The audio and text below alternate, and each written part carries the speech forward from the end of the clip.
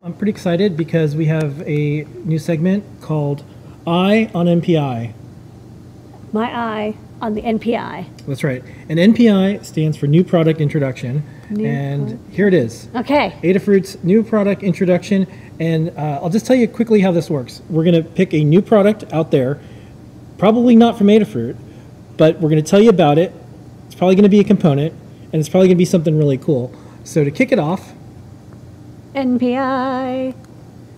Okay. This one's from Espressif. Espressif, a little happy guy.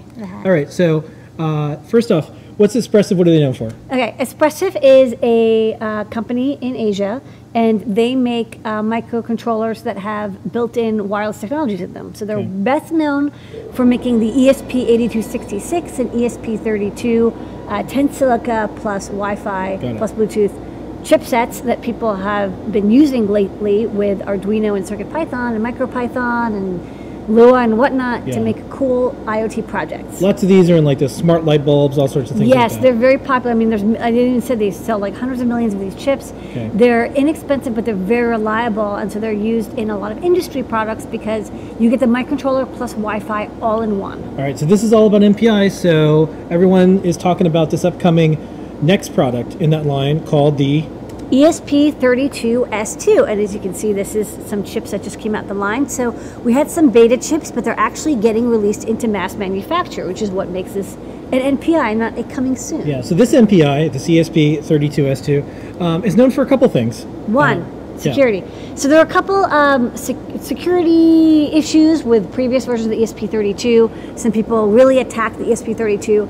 Found some ways that you can maybe extract some keys with some glitching attacks, and that has been patched up in the ESP32S2. So they did a big focus on security and really hardened all the attack surfaces. We have an IoT video on attack surface mitigation. Check that out if you want to know how to do that. But so this chip should be good for industry where you want to make sure that there's secret key, secret firmware, you know, so SSID or whatever, private keys, that they don't get leaked out from the chip.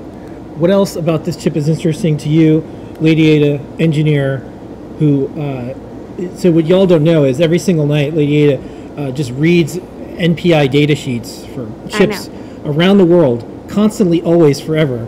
So this, though, we got a hold of some of the things about it. Okay. What things do you like about this? So the ESP32S2, one of the things that I personally like is that USB on the go. So it's all the way on that side under the pulse counter.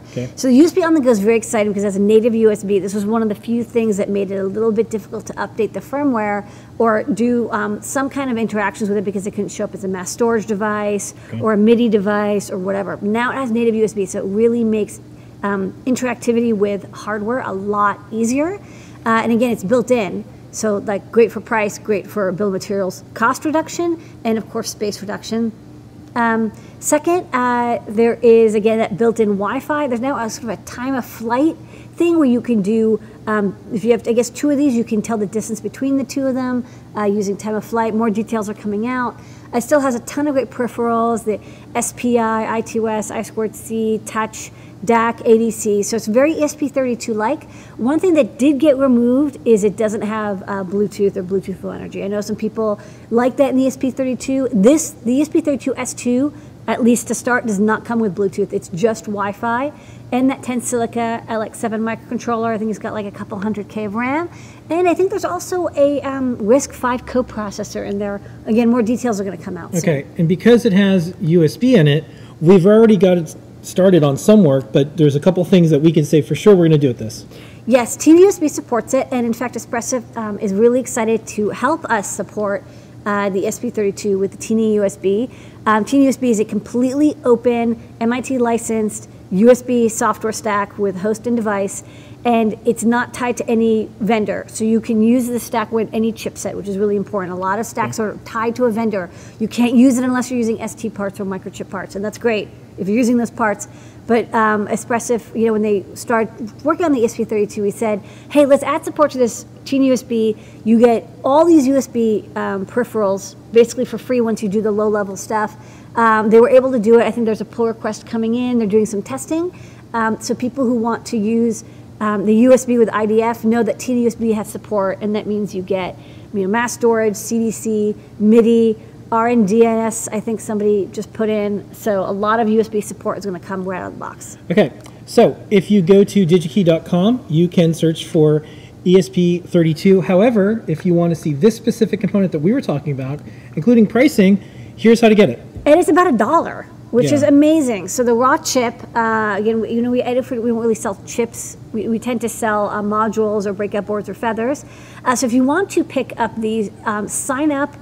You can pre-order them from DigiKey, and they'll get them to you in the moment that they show up in a couple of weeks or so. Unless something goes amiss, hopefully not. If they're able to get that stock, they'll send you out some cut tape. I have some on order. I'm very excited. There's also modules and dev boards of a wide variety in different packaging. Check out the product ordering information to know whether you want the dev kit, the module with PSRAM, or just the raw chip. Okay, now that DigiKey product ID, yeah. What do those numbers and letters mean? Well, I don't work for DigiKey, but this is what I'm guessing. I think the first number is the supplier code. Okay. So each supplier has like a number, and I think ESP Espressif is the 1965th, not 1965, which is a great year. Yeah. But just that's the number. Then the other one was obvious. Yeah. And then what's the other things? CT means cut tape. Okay. So that means I like to order, when I get prototypes, I get them in cut tape, but you can also get them in DigiReels. Or, of course, you want to splurge, get a full reel of 2,000 components. That would be a TR for tape and reel. And then ND, I think, just stands for like new DigiKey. I think it's the new DigiKey code. All right. So that is I on NPI. We took you there. We brought you back.